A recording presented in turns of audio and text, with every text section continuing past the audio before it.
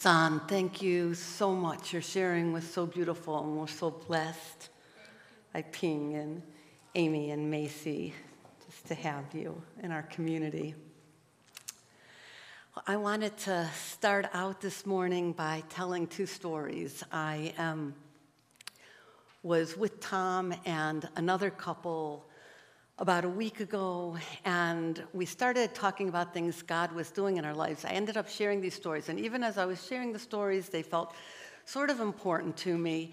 And then they came up again later in a prayer time when I was with Jesus later in the week.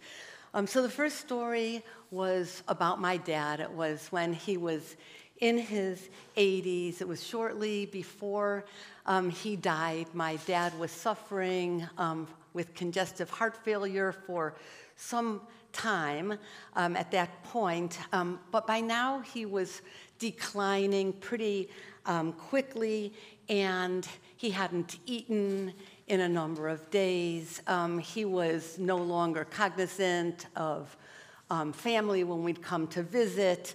And he was sort of in that liminal space between life and death. And we knew that the end was near. And when I got there, my dad was just laying on his bed and kind of staring upward at the ceiling with kind of a vacant look. And you know, when you have moments like that, it's a little bit emotional. I am studying my dad's face, wanting to remember him. I know that this could be the last time that I see him, and as I'm getting ready to leave, and I had just been like saying whatever you say in those moments, like, Dad, I love you so much. I'm so grateful that you've been my father. You've been wonderful, so wonderful to my children. And he's just staring up. But as I'm getting ready to leave, suddenly my dad, who has not uttered a word, taken any food, done anything in a while, gets very animated as he's looking up at the ceiling, and he says, "The angels are coming. The angels are coming." Now, this was my sweet dad, who, as far as I know, had no real faith and definitely no theology of angels. And there he was, announcing from some place that apparently didn't require a terribly well-functioning brain, that he was being escorted into eternity by a heavenly host. Well, that moment was an incredible gift to me. I got to witness something beautiful and deeply comforting. My dad, who is now suddenly filled with this rapturous joy, being welcomed by angels. Well, the second story is somewhat similar. It happened, though, when I was a much younger woman in my 20s. I had just come to faith a few months earlier, and I wanted everyone in my Jewish family to know Jesus, because in part I didn't want them to go to hell. And that was a part of the theology in the church that I had just come to. I wasn't exactly sure what hell was, but it sounded kind of bad. And I wanted my family to know about God because I had had a life-changing encounter with God, and I wanted them to know that and have an opportunity for that. The problem was I had a grandmother who had advanced Alzheimer's and was experiencing advanced dementia. And so she hadn't communicated with any of us, really, probably by then in over a year. She had round-the-clock caretakers at that time. She had no longer had any capacity to understand me, but still I felt like I had this invitation from God to talk to her about God. And so I went to her home, and I'm led in by her caretaker, and I'm directed to her bedroom, and my grandmother, similar to my dad, is just laying in the bed, looking up, making sort of gurgling sounds. But I believe that God has invited me to tell her about Jesus, and I loved her, and I cared about her. And I'm doing what I think in those days was obedient to what God was inviting me to do, and that mattered and still matters to me a lot. So I sat on the bed next to her, and I began to talk to her about God. Now, I'm not exactly sure what I said because it was about 40 years ago now, but I imagine that I told her my story about how I encountered God in this crazy, miraculous way and how my life changed, and I wanted all that goodness that I had encountered, all the goodness of God for her.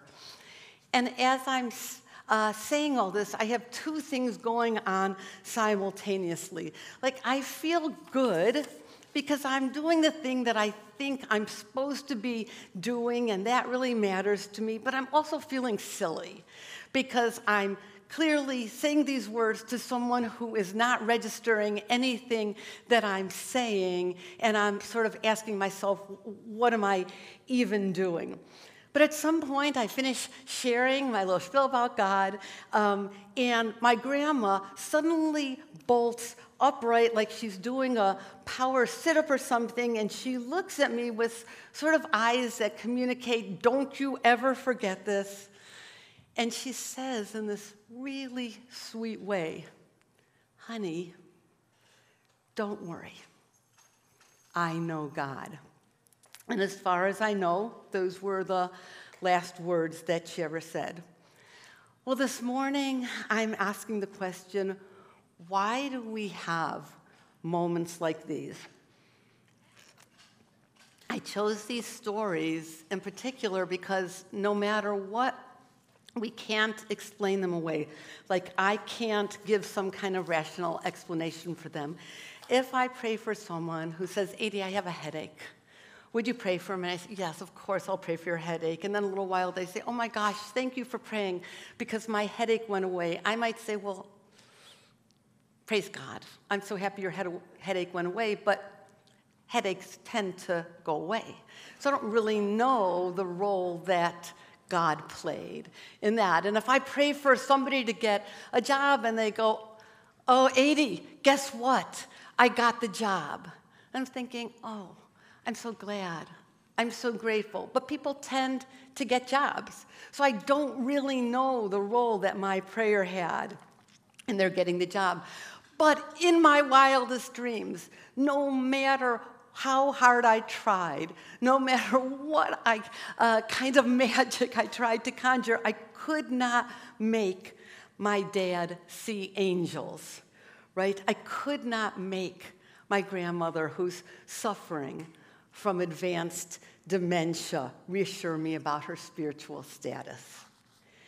These are the moments that you and I cannot explain, moments that defy our reason, moments that we know we can't make happen. And I'm asking the question, what happens in these moments? And what does it tell us about God? And what is our invitation, all this? And the scripture that we're looking at comes from the Gospel of Luke, chapter 10. As it says this in verse 10, after this, the Lord appointed 72 others and sent them 2 by 2 ahead of him to every town and place where he was about to go. And he told them, the harvest is plentiful, but the workers are few. Ask the Lord of the harvest, therefore, to send out workers into his harvest field. Go, I'm sending you out like lambs among wolves. Do not take a purse, or bag, or sandals. Don't greet anyone on the road. And when you enter the house, first say peace to this house. So say shalom. And if someone who promotes peace is there, your peace will rest on them. If not, it will return to you. Stay there eating, drinking, whatever they give you, for the worker deserves his wages. Don't move around from house to house. When you enter a town and are welcomed, eat whatever's offered to you. Heal the sick who are there and tell them the kingdom of God has come near to you. So we don't know what that refers to, but it seems like Jesus is saying, wherever you go, bring relief to those who are suffering, to the physically ill, the mentally ill, those who are suffering spiritually. And I'm assuming that this is what Jesus is telling them because this is what they have seen Jesus do over and over again. They've seen Jesus heal someone who's had the flu. They've seen Jesus heal someone who had some kind of seizure disorders. They've seen Jesus relieve people who were struggling with spiritual and mental illnesses. And they've watched Jesus tell people about the goodness and the compassion of God. But then in verse 17, it says this, the 72 returned with joy, and they said, Lord, even the demons submit to us in your name. So the 72 presumably went, and they did what Jesus told them to do. They healed the sick. They proclaimed that the kingdom of God is near.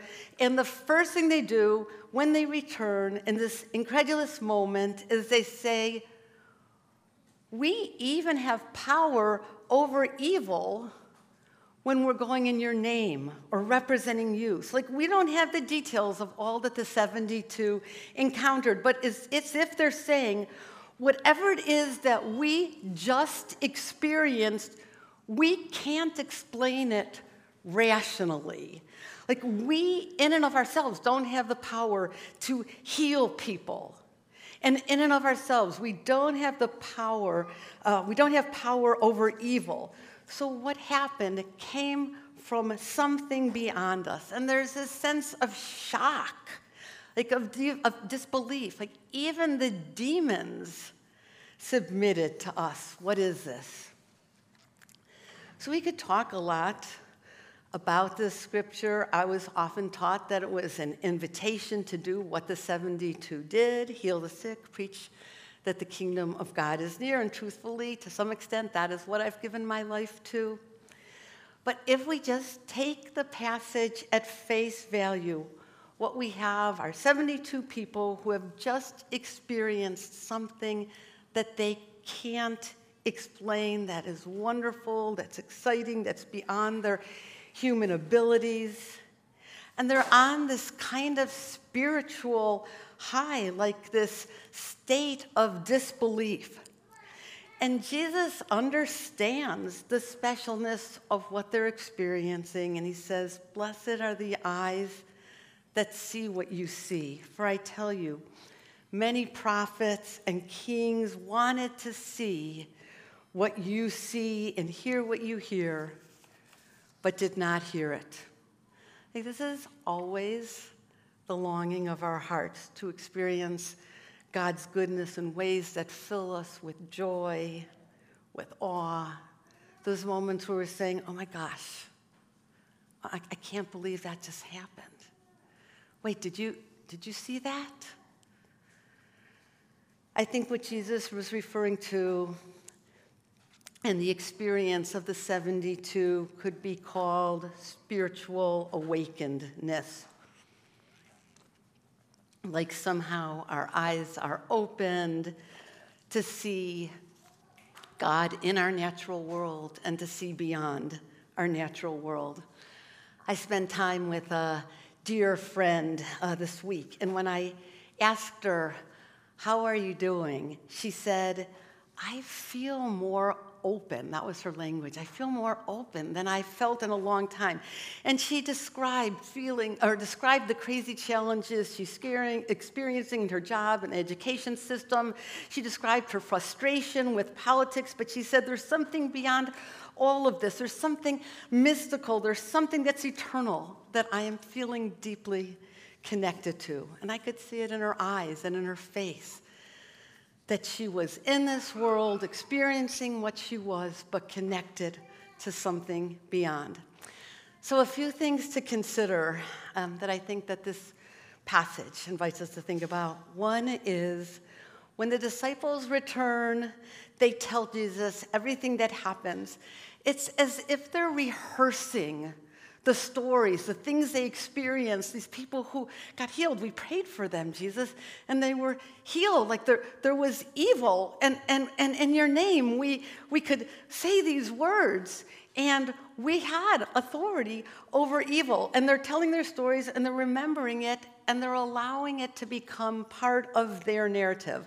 There's a biblical theme from early in the Old Testament around remembering. Remember the Lord your God. Remember when God. Remember, as I get older and the world's problems seem more prominent, I understand how lost or ungrounded I become when I lose sight of God.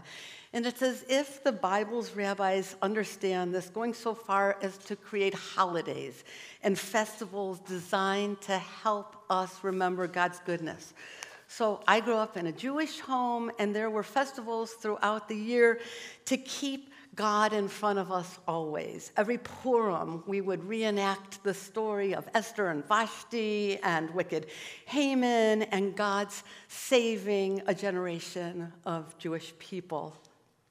And every Passover, we would scour our house to get rid of everything with chametz, with leaven. So if you grew up in a Jewish family that observed Passover, not only did you get rid of all your bread, but you got rid of everything that didn't say kosher for Passover on it. We had a different set of dishes that came out from the pantry. I took my kosher bologna. I don't know, that's what I ate in those days. Sandwiches on matzah. Do you guys know what matzah is?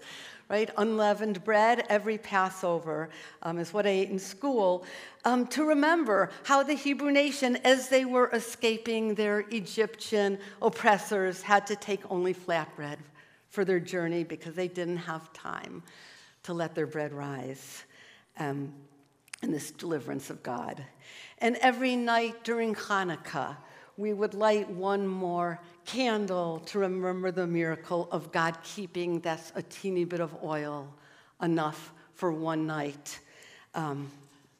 still going for 8 days in order to reclaim and rededicate the temple.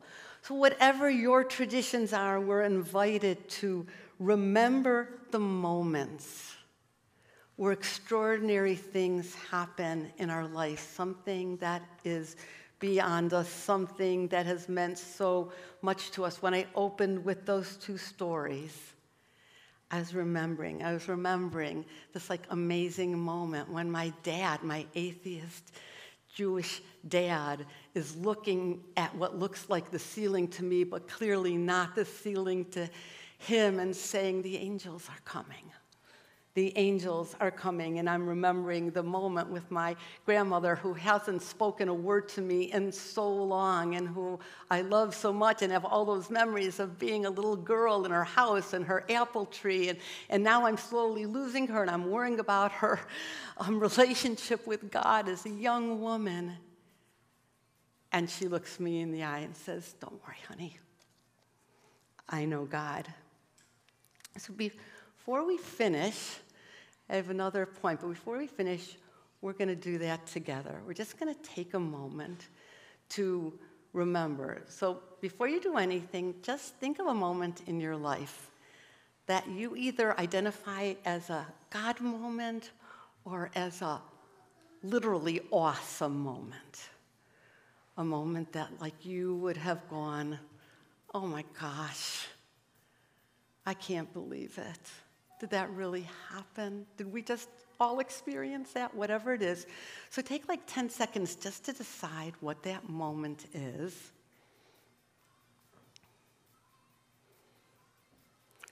And then just take about 30 seconds and let that moment burn in your brain a little bit. Think about any details that you can call to mind, and just remember the moment.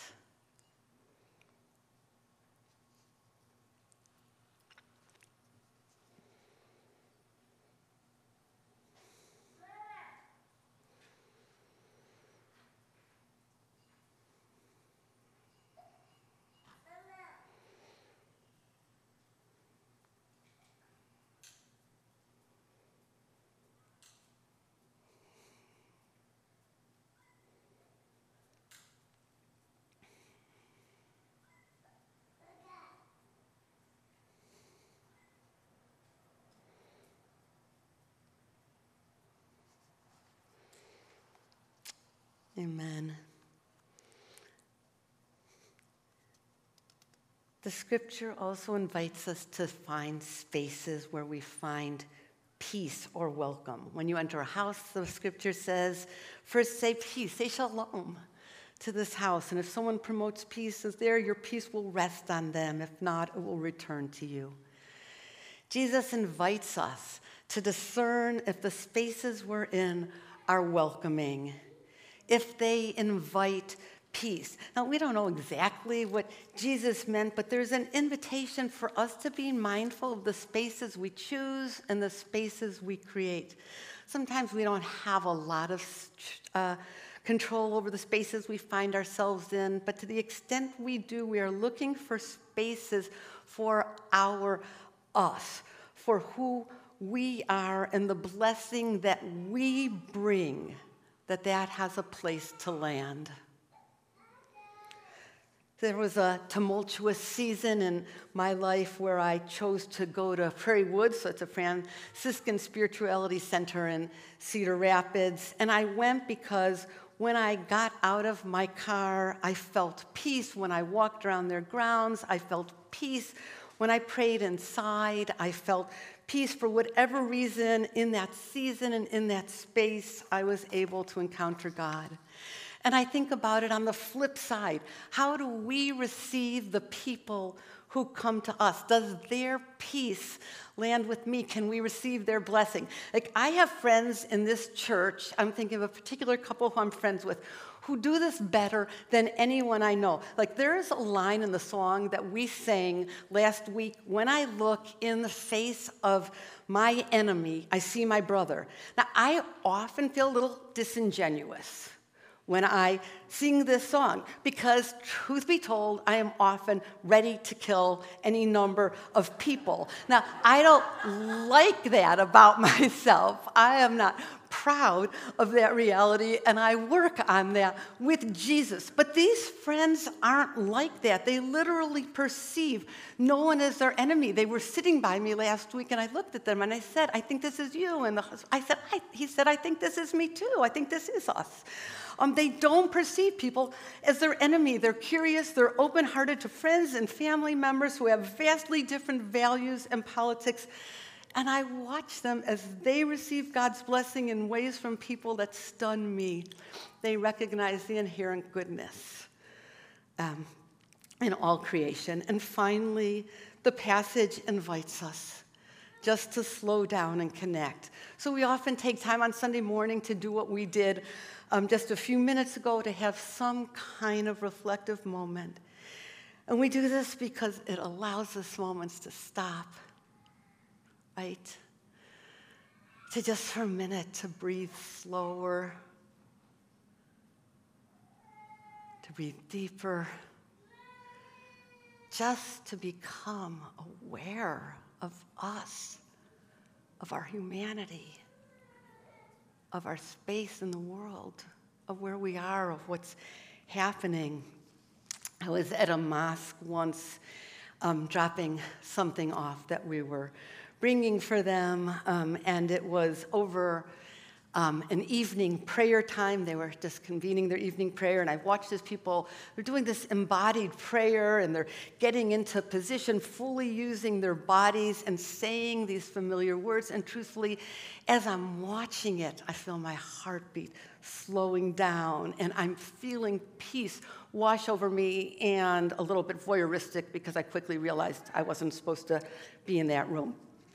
The thing is, if we don't build in those moments of slowing down, the likelihood of our seeing God diminishes, not because God isn't present, but because we haven't created the space to be present to God's presence. There is a sweet line in the song in the book Song of Solomon. This is a book in the Old Testament. Some people think it's just a fun love story. I kind of like that, between two people, and others postulate that it is a story of the love affair between God and God's people. And I have to say, throughout my Christian life, I've been in places, especially in seminary, people like to ask, what is your life verse? I never have a life verse. Everybody has these really cool life verses, and I always have life verse envy. I'm like, wow, that was cool. I kind of like that. And I'm like, I don't know, like there's a lot of cool ones. If I had to choose one verse that would be my verse for life, I think it would be it. And this is what it says. All night long on my bed, I looked for the one my heart loves. I looked for him, but I didn't find him. I'll get up now, and I'll go about the city, through its streets and its squares. I will search for the one my heart loves. The idea is that there are these moments that we are just surprised. We're just surprised by God. We have no idea how it happened. We can't quite explain it. My dad's seeing angels. Like, how did that possibly happen? But there are also moments where we get out of our metaphoric beds and we start chasing after what we're looking for. My oldest son chased all the way to France, to something called Taizé, which is a Christian ecumenical monastic community. So Luke went with a church group that was being led by our own Bobby Murphy when Bobby was pastoring a church in upstate New York. And Luke, my son, invested a lot of time and money, and his wife willing to let him go, and they have 2 children at home. And he found God in a handful of monks living simply in the French countryside who every year lead thousands of people in beautiful chants and contemplative moments. We try to have regular contemplative offerings at Sanctuary. At a recent gathering, we did an imaginative prayer that made space for Jesus to meet us in our memories. Afterwards, we asked, does anybody want to share anything? And a few people shared. A 30-something man tried to get out some words in between a lot of tears. And then afterwards, he fleshed out his story a little bit more. He said, well, I was born in Rwanda, and both my parents were missionaries, and both of my parents and most of my adult community died in the massacre. And he said, I've never really had much healing around this in my life. I have a good life, but it's just sort of my story. But he said when we invited them to think of a memory and where God was, he said, I could suddenly see my parents and my community and all that was happening. And for the first time in my life, I saw Jesus there. And I knew my parents were okay. And I saw Jesus with me, and I felt his goodness to me. And it was the first peace I've had in all these years around what happened. The point is this: I think that we all long for these reassurances from God, especially in this crazy world. Right now, from where I stand, things are not super hopeful. These moments where we glimpse the divine, where we see something of eternity, lift us out of our temporal awareness. And for just a moment, we connect with something beyond ourselves, something eternal. So I'll close with this. A dear friend of mine has been going through a rough patch, trying to get some healing from some serious damage that happened as being part of a church. As part of a church.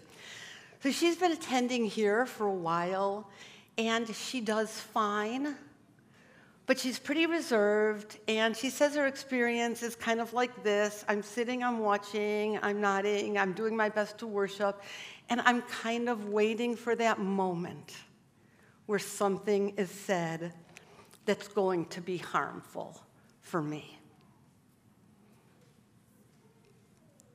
She says, I try to relax, but it's been hard for me to get past those moments. And she described a dream that she had recently that she found deeply comforting. She said, the dream I had, I was sitting in a church. It was like sanctuary, and it was conference-style room. Other people were present, and a dear friend was all of a sudden sitting next to me, and her hand was on my back. And it was the strangest, loving, safest feeling, kind of like I got you thing. Except it wasn't my friend, and it felt spiritual, like that feeling you have in a dream that goes through your whole being. Amen. Why don't we stand and get ready for communion?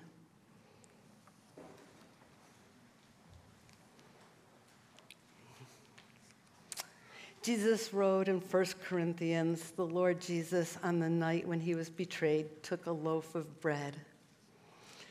And when he had given thanks, he broke it and he said, this is my body.